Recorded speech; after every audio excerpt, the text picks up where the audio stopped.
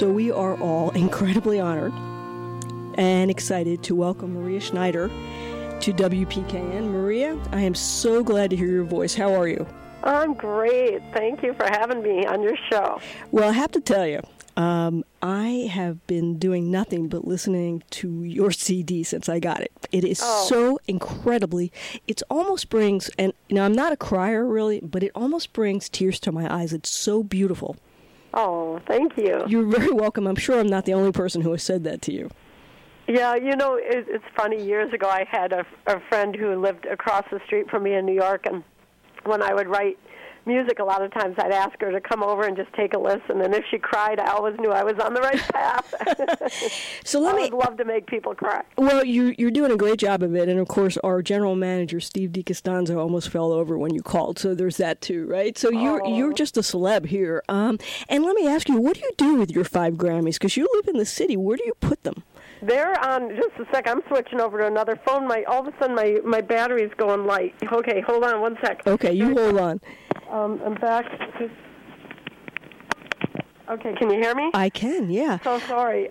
They are on a shelf. I have a small apartment. I know you do, because everybody does. Yeah, it's a one-bedroom, and, the living room is basically one corner I call my office, the other corner I call my dining room because it's a table, the other corner I call my music room because it's got my piano, and then the other corner there's a couch, and I say that's my living room. So they're just behind.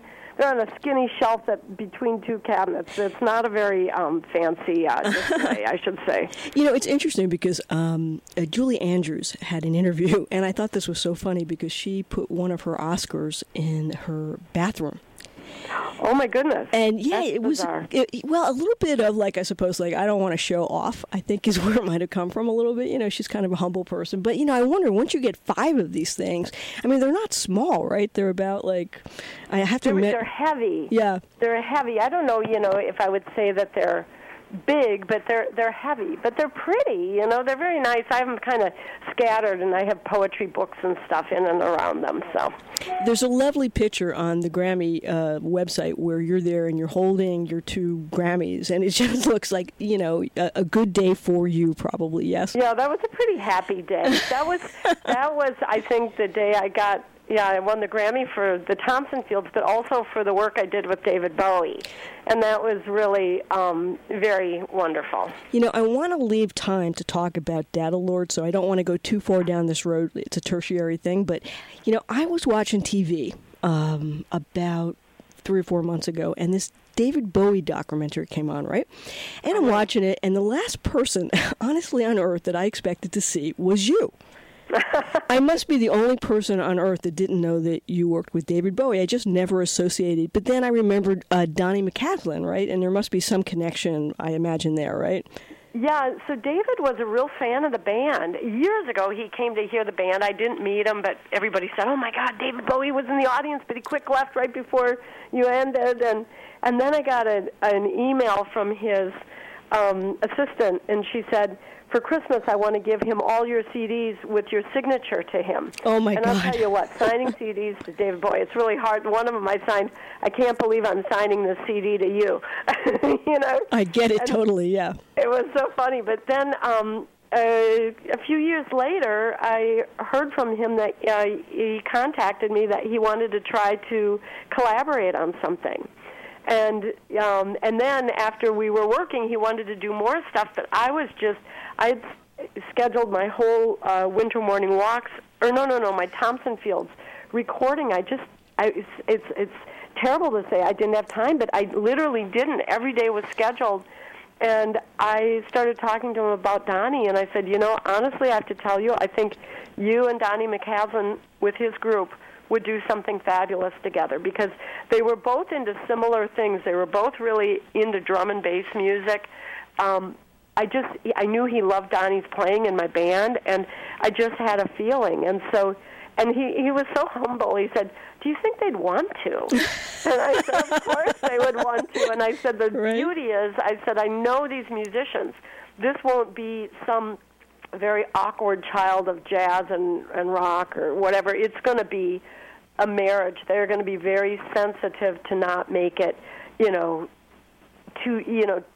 sometimes jazz, when it collaborates with other genres, sometimes it doesn't blend. It feels like two puzzle pieces that don't quite fit together, and they don't quite fit together, but you just try to jam them in there because you want to get done. Yeah. It's a little like that, but with Daedal or Black Star, to me they made just an exquisite work. I think David was very proud of that record. Unbelievable. Actually, what I say disparagingly is it sounds like jazz fusion when it doesn't go together well, right? I mean, that's what we're saying, right? But, it's funny because you said the same thing on the documentary that you just said now about, I didn't have time for David Bowie, in effect, and my partner was sitting next to me, and she goes, "Oh, come on." And I'm like, no, she's really famous too. I mean, like in the jazz world, she's David Bowie. I mean, what are you talking about, right? But, and in effect, you are, right? I mean, I know you won't, you're really not going to, I realize that would be too much for you to say, but, from my perspective, that's true. Well, it was more like, I think that what people probably would never understand unless they went through it is what it takes. Like, for instance, when I record my band, there are so many people involved that I have to schedule it a year in advance. And I schedule the studio a year in advance. And so if I break away from those dates, and, you also, I schedule, weeks, months with an engineer. So you can't just drop these people who have not taken other work because of that, and then, put it off for another year or something. And so I didn't have a moment in my days. And it was really sad. So then after that, I cleared a whole bunch of time because we wanted to keep collaborating. And so I didn't take work. I would just purposely said no to lots of things, but then he got sick. Yeah. So, too bad. But you know what? I don't regret it at all because I think that the best thing musically came out of it.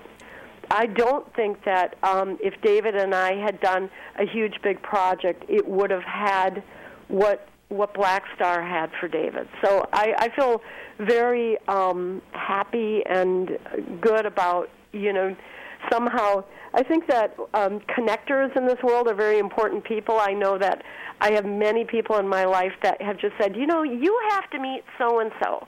And then you meet them, and it's like, oh, my God, and your whole life explodes with possibilities.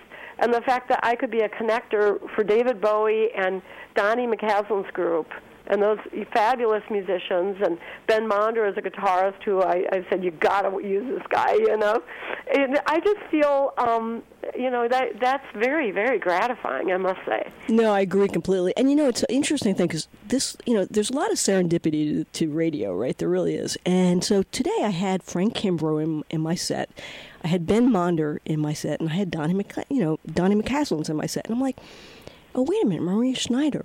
And it made me reflect on how often, the tremendous musicians that you have in your band, those people are the people that we play here at WPKN all the time. I mean, you have kind of your finger on the pulse of the jazz world, in my view. Well, I mean, there's so many great musicians out there that I'm always hearing people that, I've never worked with. I'm like, oh, my God, where'd they come from?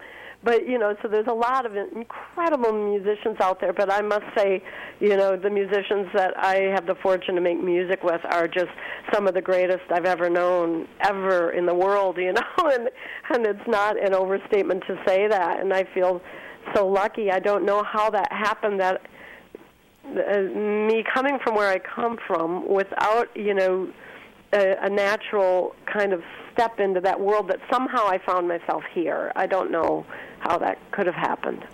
Well, the rest of us do, by the way, because you're very talented. But, the thing that I was thinking about is that your music is like words, but music so much more than other composers. And I don't know if that makes sense to you, what I'm saying, but that is what I hear.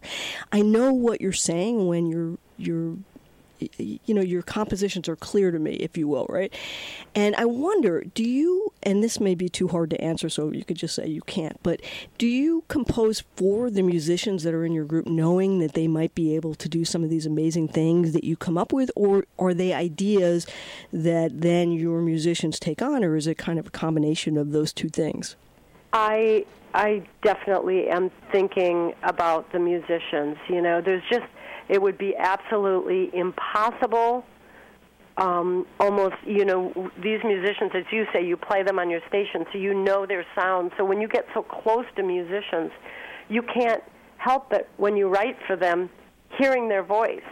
Just in the same way that I've said to people, it's sort of like when you talk to people, certain people you know really well. You talk in a different way. You know them, and you know their reaction. You know their sense of humor.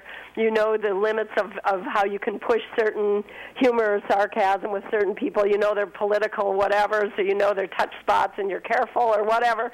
And music is kind of the same way. You know these people, and so you come to them with different things. I was just looking, because I have to tell you, it's so funny you said that thing about words, because today I read a really wonderful quote from Dominic Argento, and now I don't know if I can find it, but basically it was something about saying that he feels that music, the best music is music that kind of continues where words leave off, that they say the things that can't be said in words.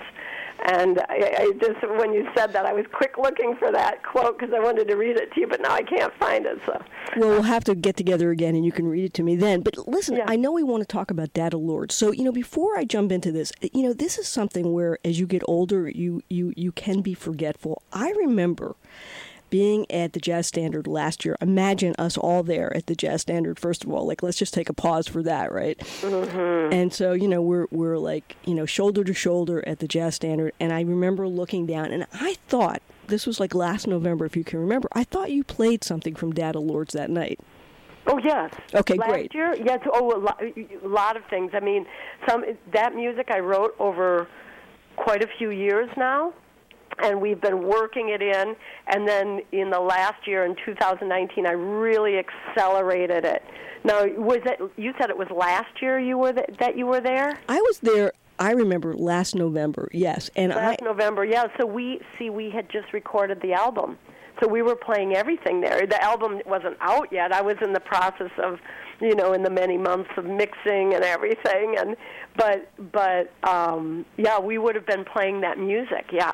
So what is it now? I mean, how do you feel about not being able to perform live, or have you figured out a way to perform live? No, it's so weird. The only gig I've done is I just got back from the University of Miami a couple of weeks ago where I taught, and the students did a concert, and each musician was 6 feet apart, and in a huge hall they had 35 people.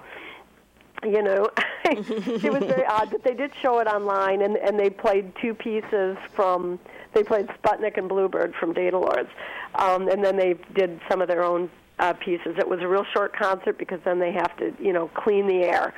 But that's the only music I've made. I have to say, starting this week, I started to feel like I was, for the first, I'm not a depressive person, but I started feeling like I was getting depressed, and I was like, okay, maybe I'm not exercising enough, and, so I went on this brisk walk, and I just started to cry. It was like a heaving crying, and I just think, I'm so sad not to be doing the Jazz Standard this year. I can't tell you. We have done that, I don't know how many years, 12 years, 13 years, I'm not sure what it is. They were going to look into it for me and figure that out. But, every year those people coming and families coming, it's like this kind of pilgrimage for a lot of people every year, that they come to the Standard and we all celebrate the holiday together.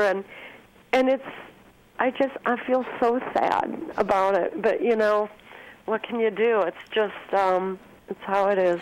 Yeah, I mean, it's hard to imagine not going there in November and seeing you, and I have to say that I thought maybe that the Jazz Standard might have a live stream and have you do it like that. Is there any possibility that might happen? No. I talked about it with some musicians about, like, okay, could we find a hall or something? Because, the Jazz Standard's down in a basement. I don't know what their air situation is like. Yeah. But, for musicians blowing out through their horns, you'd have to have a really huge space. Then you'd have to record it, And when I recorded my band for the album, that was like months of work and $250,000, Oh, my God, wow. It's like,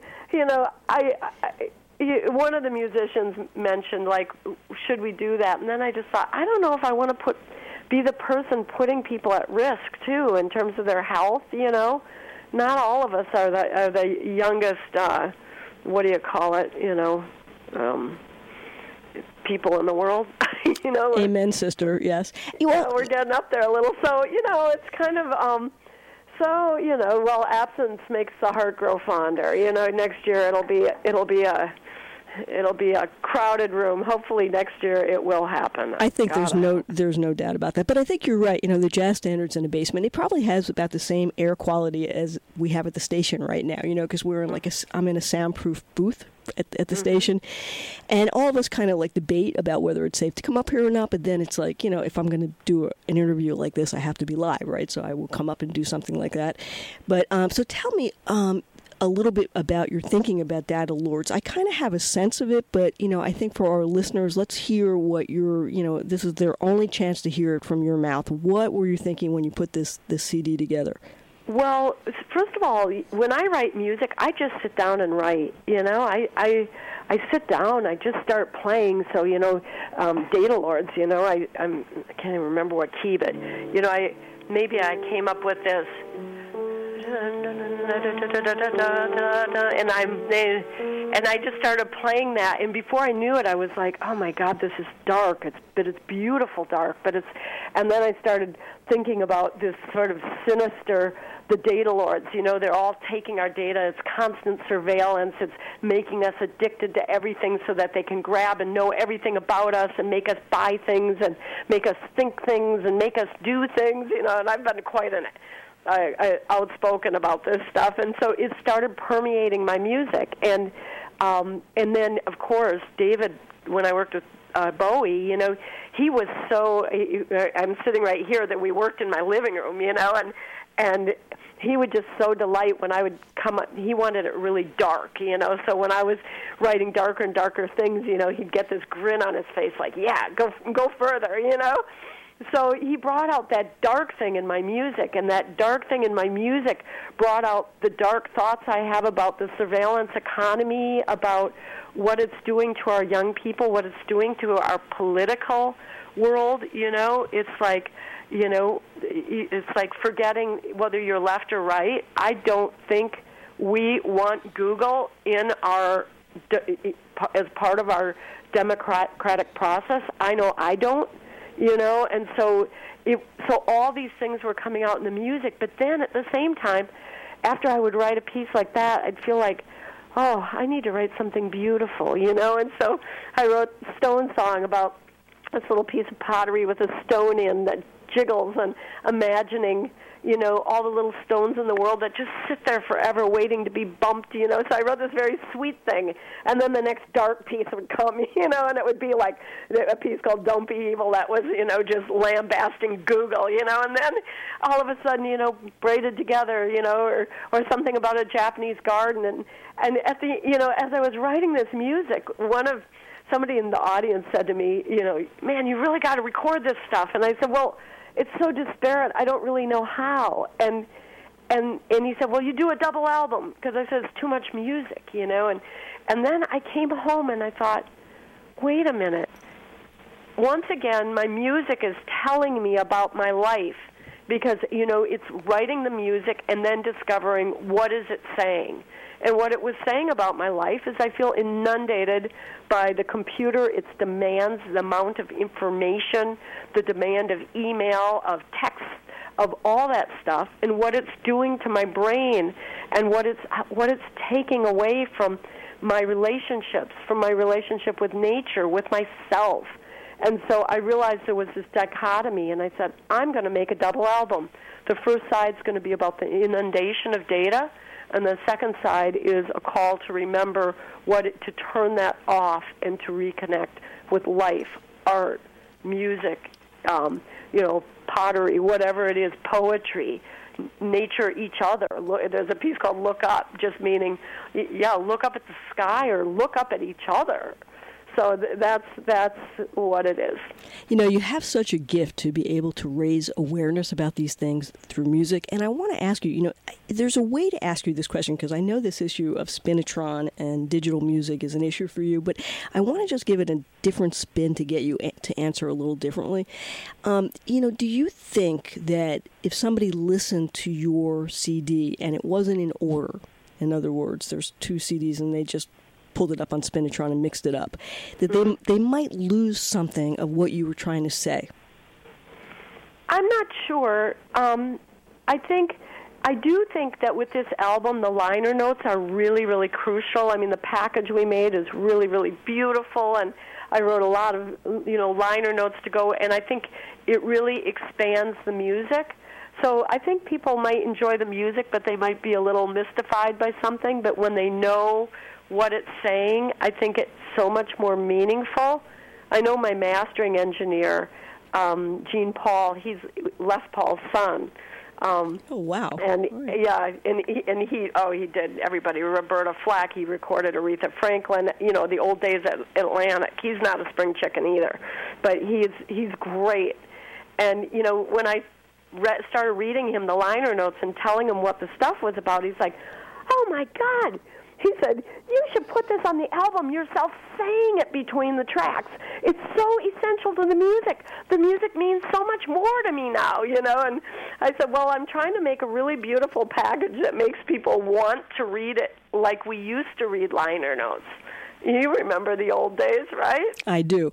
And, what we do here at the station is, when we take our LPs out, we kiss them, right? Because we love our LPs, yes. And we love that deep sound that you get out of that. We love the liner notes and frankly, as a radio person, it sometimes is incredibly difficult to figure out the personnel on an album now, because to find it on the internet sometimes can be really difficult. It's amazing to me. Wait, these musicians are the reason this music exists. Don't you think you might want to mention who the drummer is? I mean, I would like to know, Yeah, not the only one, right? You wouldn't even believe in these schools. I have friends that teach at Juilliard, and they're like, kids, they hear this music, and then you ask them, do you know who's playing on that album? Who's the drummer? Did you know it was Philly Joe? No.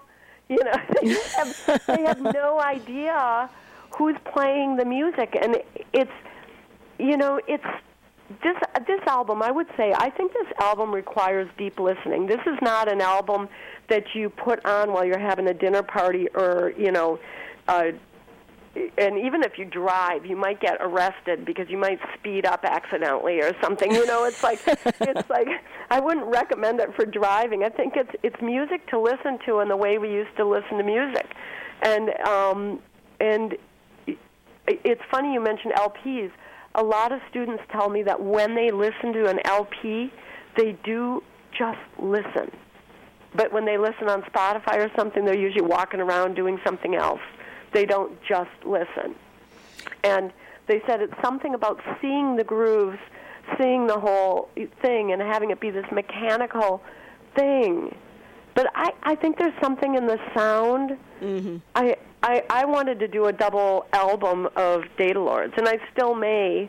I have to decide if financially if it's going to sink me or not, No, I can hear that. But, they're very popular. I have to tell you that, there's a bunch, like Newville Records is out now, and they have a subscription series where you can, I think for $250, they send you, you can only get it on LP.